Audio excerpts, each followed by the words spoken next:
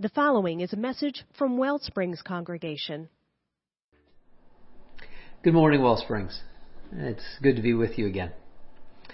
I think, but I'm not entirely sure, but I think I'm almost like 90 to 95% positive that tomorrow is the anniversary, the 23rd anniversary of my ordination to the Unitarian Universalist Ministry. It's the 26th or the 28th of April. I can never recall exactly which one.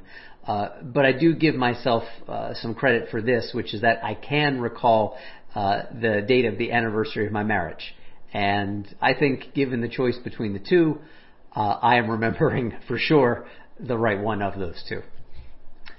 So, I started to preach even a couple years before I got ordained. So it's been about a quarter century that I've been doing this. And I'm a big believer that for long-standing commitments, rituals, relationships, it's really important to kind of keep those long-standing things green and growing. And what that looks like is I set, as a preacher, little mini challenges for myself, little expectations for myself. And actually, I'm in the middle of one right now that I've been doing for about the last year and a half. As long as it fits the message series and the message, I will try to include at least one reference or reference point to my favorite band, the Mountain Goats. Some of you have heard me preach using Mountain Goats references before. And again, I hope I have not failed that standard of at least making it relevant to the message at hand, and I'm not just like putting Mountain Goats references in just for the sake of it. The title today of this message, The Life of the World to Come, is taken from a Mountain Goats album. It's well over a decade old now. The Life of the World to Come. The one constant in the life force that is the Mountain Goats is John Darnielle. He's been the one constant in the nearly 3 decades of the Mountain Goats. And he is an unorthodox, although committed Christian. His faith is meaningful to him, and it shows up in many different ways in his writing. He's both a novelist and also a musician. And the life of the world to come is a line taken from one of the earliest Christian creeds. It is that longing that shows up in all kinds of different spiritual traditions for there to be a transformation of this creation in the most powerful, meaningful, holy, and sacred ways. And so the life of the world to come, this album, is based on small snippets, small verses from Jewish and Christian scripture. And it has some of his most powerful songs. Him reflecting on a verse from the 40th Psalm, which has a very famous version interpreted by U2. I think his version is much closer to what that psalm is about, which is finding oneself kind of in a pit of despair, and sometimes a pit of one's own making, and what it's like to be kind of lifted out. A beautiful song verse from Matthew that he turns into a reflection upon his beloved mother's death, and this line, which just always hits me right here. You were, I think I'm going to get this right, you were a presence full of light upon this earth, and I was a witness to your life and to its worth. Just adore that line. So I took the title of that album for this last message of this series, the new normal, how not to waste an apocalypse. This series, which for the last 2 months has been all about this question, what have we learned from this last year plus of this pandemic, and what are we still learning about how we might, as we slowly, hopefully start to emerge moving towards a post-pandemic life, what might we not want to go back immediately to from the before times? But what have we learned that sits on our hearts most meaningfully that we want to bring out of this time into the life to come? so that this life would be more transformed and aligned with the deepest, most holy and sacred beliefs of our own heart. But I made a little change to this message title: The Life of the World to Come, asterisk. Because the life of the world to come post-pandemic is not an inevitability, but a possibility. And that's what I want to focus on today in this last message of this series. One of the ways that we can imagine the life of the world to come here on this earth, but transformed, is to envision ourselves as part of that future, not as an escape from the present, but as a way to shift our perspective upon the present, so that when we return to the present from that imagined or hoped for future, we bring back to the present a capacity to cultivate deeper resources for more enriched living. There was an article from the Christian Science Monitor very early on in the pandemic about a playwrights collective in Boston that was called Dream Boston, and in a series of 10 minutes or less audio plays, these playwrights envisioned what life would be like in the future. Again, not as a way to escape from the now, but as a way to shift the perspective upon what is now in the direction of transformation. Melinda Lopez, who is a Boston playwright and helped to conceive this series, Dream Boston, she said, "We were very clear," Melinda Lopez says, "we were very clear we wanted to offer our listeners a moment in the future when our present struggles would not be so overwhelming." Again, not as escape, but as resourcing to bring back from a perspective upon what is not yet. There's a word for this, actually a phrase for this. It's called temporal distancing. Getting a different perspective in time upon what is happening now. This is something I do in my mental health practice. There's a little exercise that I don't do with all of my clients, but with some of them, called Your 80th Birthday Party. And it involves, sometimes for people depending upon their age, traveling very far, decades into the future or years into the future, envisioning not what they think will happen on the occasion of their 80th birthday, but listening to their hearts for what they most hope will happen on that milestone birthday, marking their 80th year of life. Again, the hope is that through clarifying what we most want in the future and for our future, for the life to come, our lives individually or our collective lives, is that we get to bring those resources, those hopes back into the present, and so begin to transform our lives in the direction of what we most yearn for. Temporal distancing is not the only kind of changing up of perspective that might help shake something loose, some capacity for growth or development or transformation. There's also something called spatial distancing. Again, not distancing as rejection. And I actually had a really powerful experience of this 5, 6, 7 years ago. And it was spontaneous. I was actually sitting at a light. I've shared this, I think, with some of you in the past. I was sitting at a light about to turn onto Route 113. And all of a sudden, I swear this was not a moment of losing touch with reality, but shifting my perspective on reality. It was as if my awareness, my consciousness kind of traveled up out of the car. And I kind of saw myself from hovering the perspective looking down on my car. And then it got further and further up, kind of up to the sky at one point, into the stratosphere. And then it was almost as if the perspective I was kind of looking down from outside the earth, kind of going higher and higher and higher with a perspective. And again, I don't use substances, so this is not a joke here. This is something I experienced. It was quick in happening, but it was a kind of alteration of my consciousness in that moment. And I remember eventually kind of coming back here into the car with a profound sense of peace and a profound sense of appreciation for my life. And I carry that experience of spatial distancing as a reminder within me.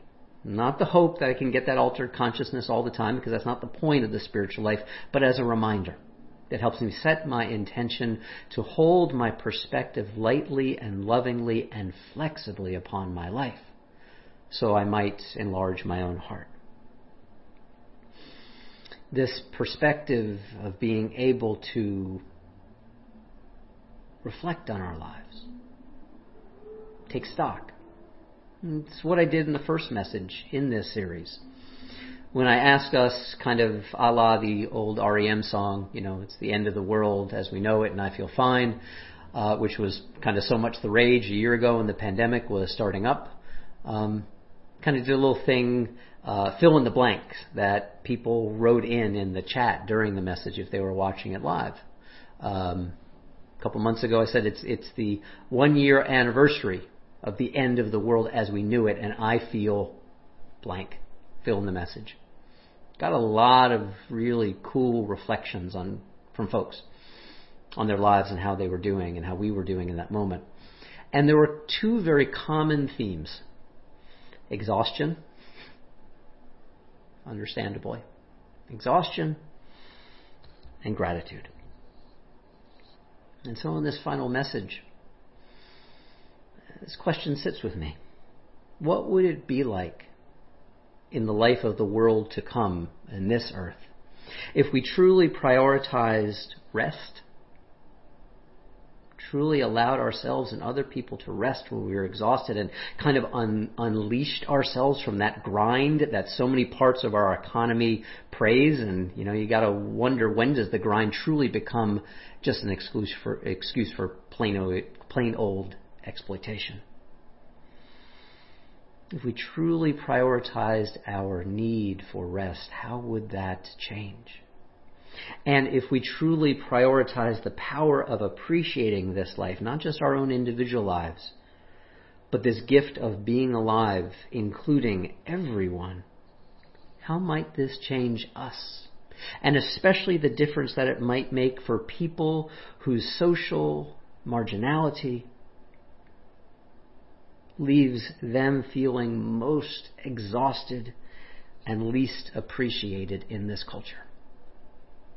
I believe that this is an incredibly vital question in the life that we would hope to see in time to come, especially after this week. So many people have pointed out an important distinction between the accountability of the guilty sentence, the guilty finding, the verdict of Derek Chauvin for the murder of George Floyd, the differentiation between accountability and deeper justice. Because nothing can give George Floyd his life back. And deeper justice is not just one verdict of guilt. Justice is not just about finding guilt. Justice also has dimensions of asking what is due to all of us simply because we are alive, and what can we do to restore the harms, generational harms, centuries-long harms that are a part of this life and have been for a very long time. Thinking particularly of this question of changing policing, perhaps radically, in this culture, so that it serves truly all of us. And as many people have said, when justice serves black lives, then justice will serve and include all of us.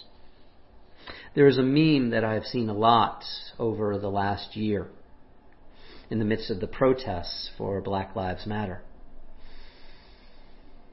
that poses this question, that says, when we witness communities who are really thriving, we don't see a huge police presence there. What we see are resources. Communities that are thriving are well resourced. We don't see huge presences of police. That's not what thriving is about.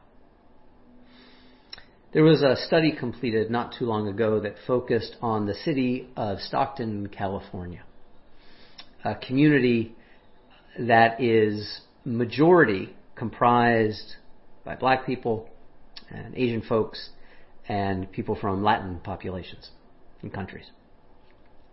It is a town, a city that has experienced profound marginalization. And what was done there is something that I'm a now firm believer in. I know I've preached on in the past. It's called universal basic income. And what they did with certain select citizens, people who live in Stockton, is that for 2 years they gave them $500 extra every single month, no questions asked. What they found was this, and it aligns with what most of the rest of the research about universal basic income shows, is that when you just give people money, especially when they are in impoverished or marginalized situations, they pay their debt down, they have the opportunity to find employment that better serves and suits their lives as they understand their lives, and that there are statistically significant improvements in emotional health and in well-being. This body of evidence is growing and growing, and I think it is so important in this culture and in this economy that is wildly successful at producing ludicrous amounts of wealth and terribly unethical in how this economy distributes the benefits of that wealth. So often the retort to things like universal basic income is, people they'll just stop working, they'll grow lazy. But that's not what the research tells us. It's a misunderstanding, and itself a reflection of the very marginality, oppression, and racism that so often marks our policy and policies towards people who are marginalized in this country. In fact, what we find when people do not have to live under the conditions, the grinding, oppression, financially, emotionally, psychologically, the way that this grinds folks down, what we find is that people have the capacity to thrive more. And I think this goes right to the heart of our theology. I mean, it's written right there into our DNA. This Unitarian Universalist belief, this hold upon our heart, this conviction, right there in our Wellsprings DNA and a part of our larger tradition, this belief not in original sin, that we are originally broken, but original blessing.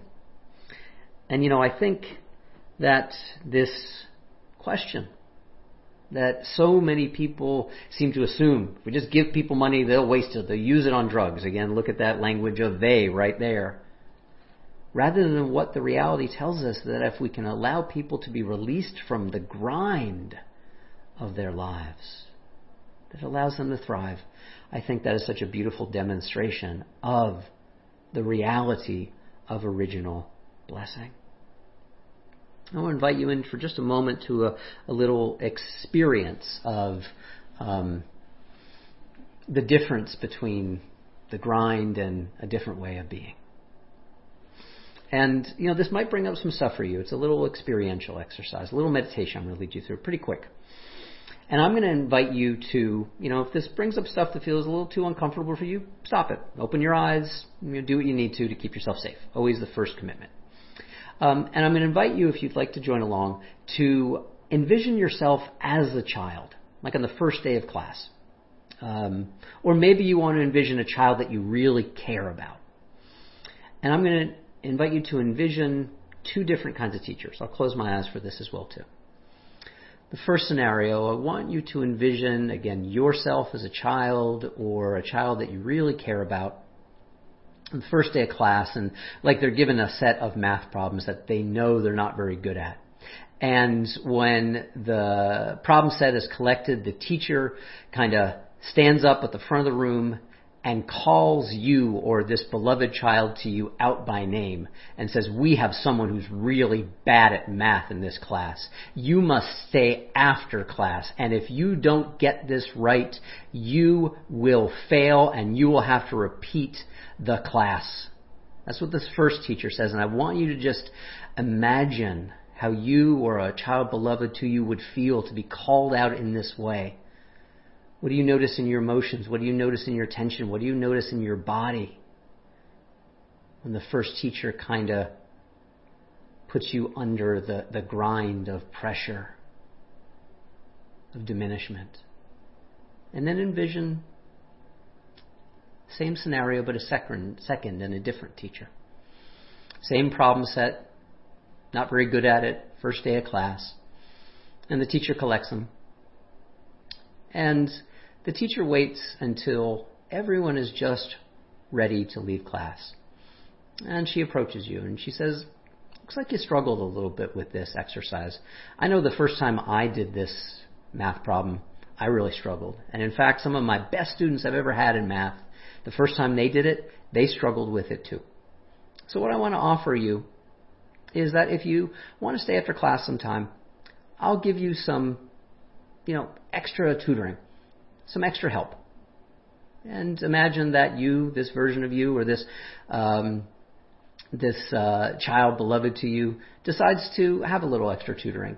And when you show up, teacher appropriately distanced from you, so you feel safe, kind of takes a seat alongside you and kind of walks you through it, not lording it over you like the first teacher, but the second teacher kind of sits with you until you get it, saying, I know you can do this.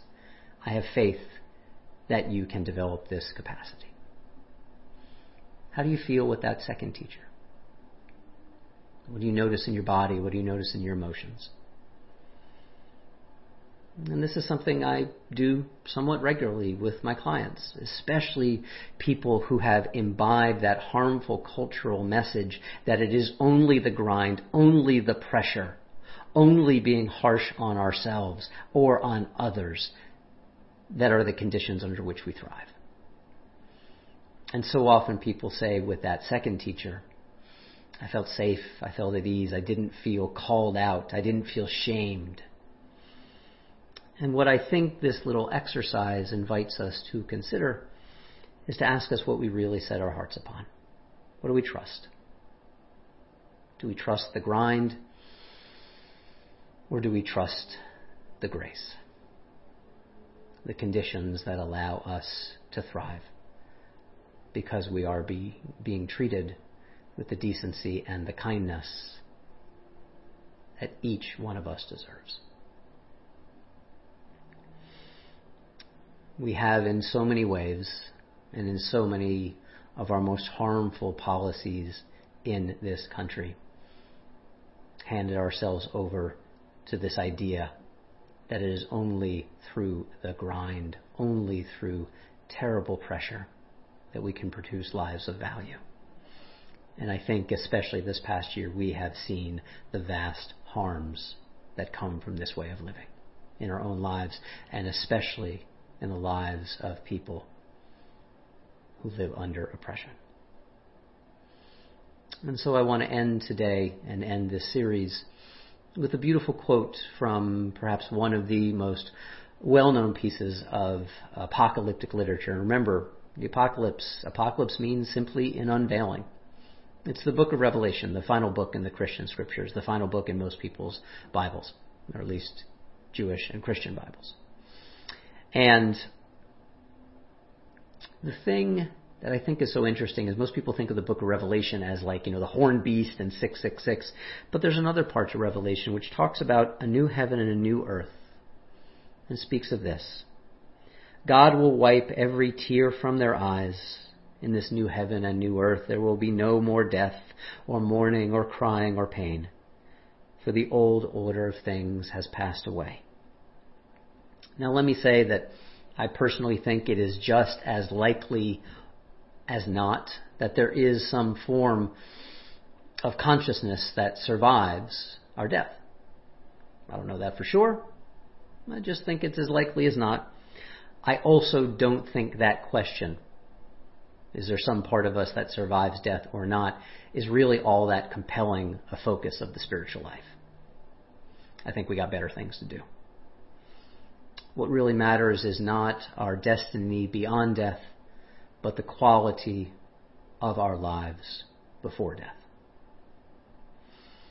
And so what I take from that vision of a new heaven and a new earth is a question. The possibility for the life of the world to come, here and now, in our midst. That we can be the ones, even if we cannot stop death, that we have a hand in stopping unnecessary deaths. And that we are here to create the conditions for each and every one of our lives to thrive. That this can be our participation in an ongoing revealing and unveiling of a realm of compassion and goodness that could be, asterisk, the life of the world to come. May we set our hearts on it, and may we work towards it. Amen. And may you live in blessing. I ask if you would join your heart with mine in prayer.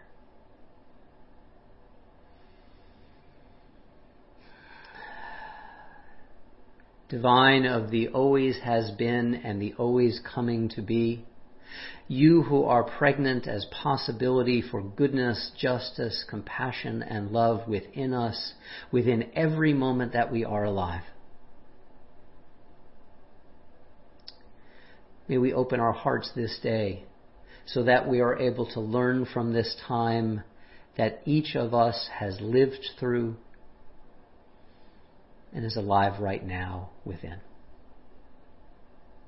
May we ourselves, each of us, be midwives of the greater realm of compassion and the sacred and the goodness that we so yearn to see.